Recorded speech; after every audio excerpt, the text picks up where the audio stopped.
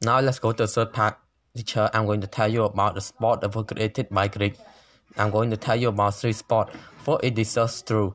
The disaster is traced to 708 BC Greek pentathlon activity. The discs were originally made of stone, iron, lead, and bronze were used as the raw material for the discs during different periods of time in Greece. The Myron stages these colonists suggest that the sport may existed from as early as the 5th century. The technique used in ancient times is similar to the technique used in freestyle discussion today. In today's society, the sport is a threat and fear even involved running a heavy curricular.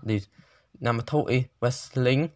Wrestling is one of the oldest combat sports and is loved by millions. Wrestling is a contest sport involving handling techniques like sleeve fighting, takedown, lock, pin, pike, among others. In Greek, wrestling was used as a competitive sport in the Olympics as well as entertainment for the healthy people. Today, wrestling techniques have found their way into law enforcement, hand-to-hand combat training during the ancient Olympics.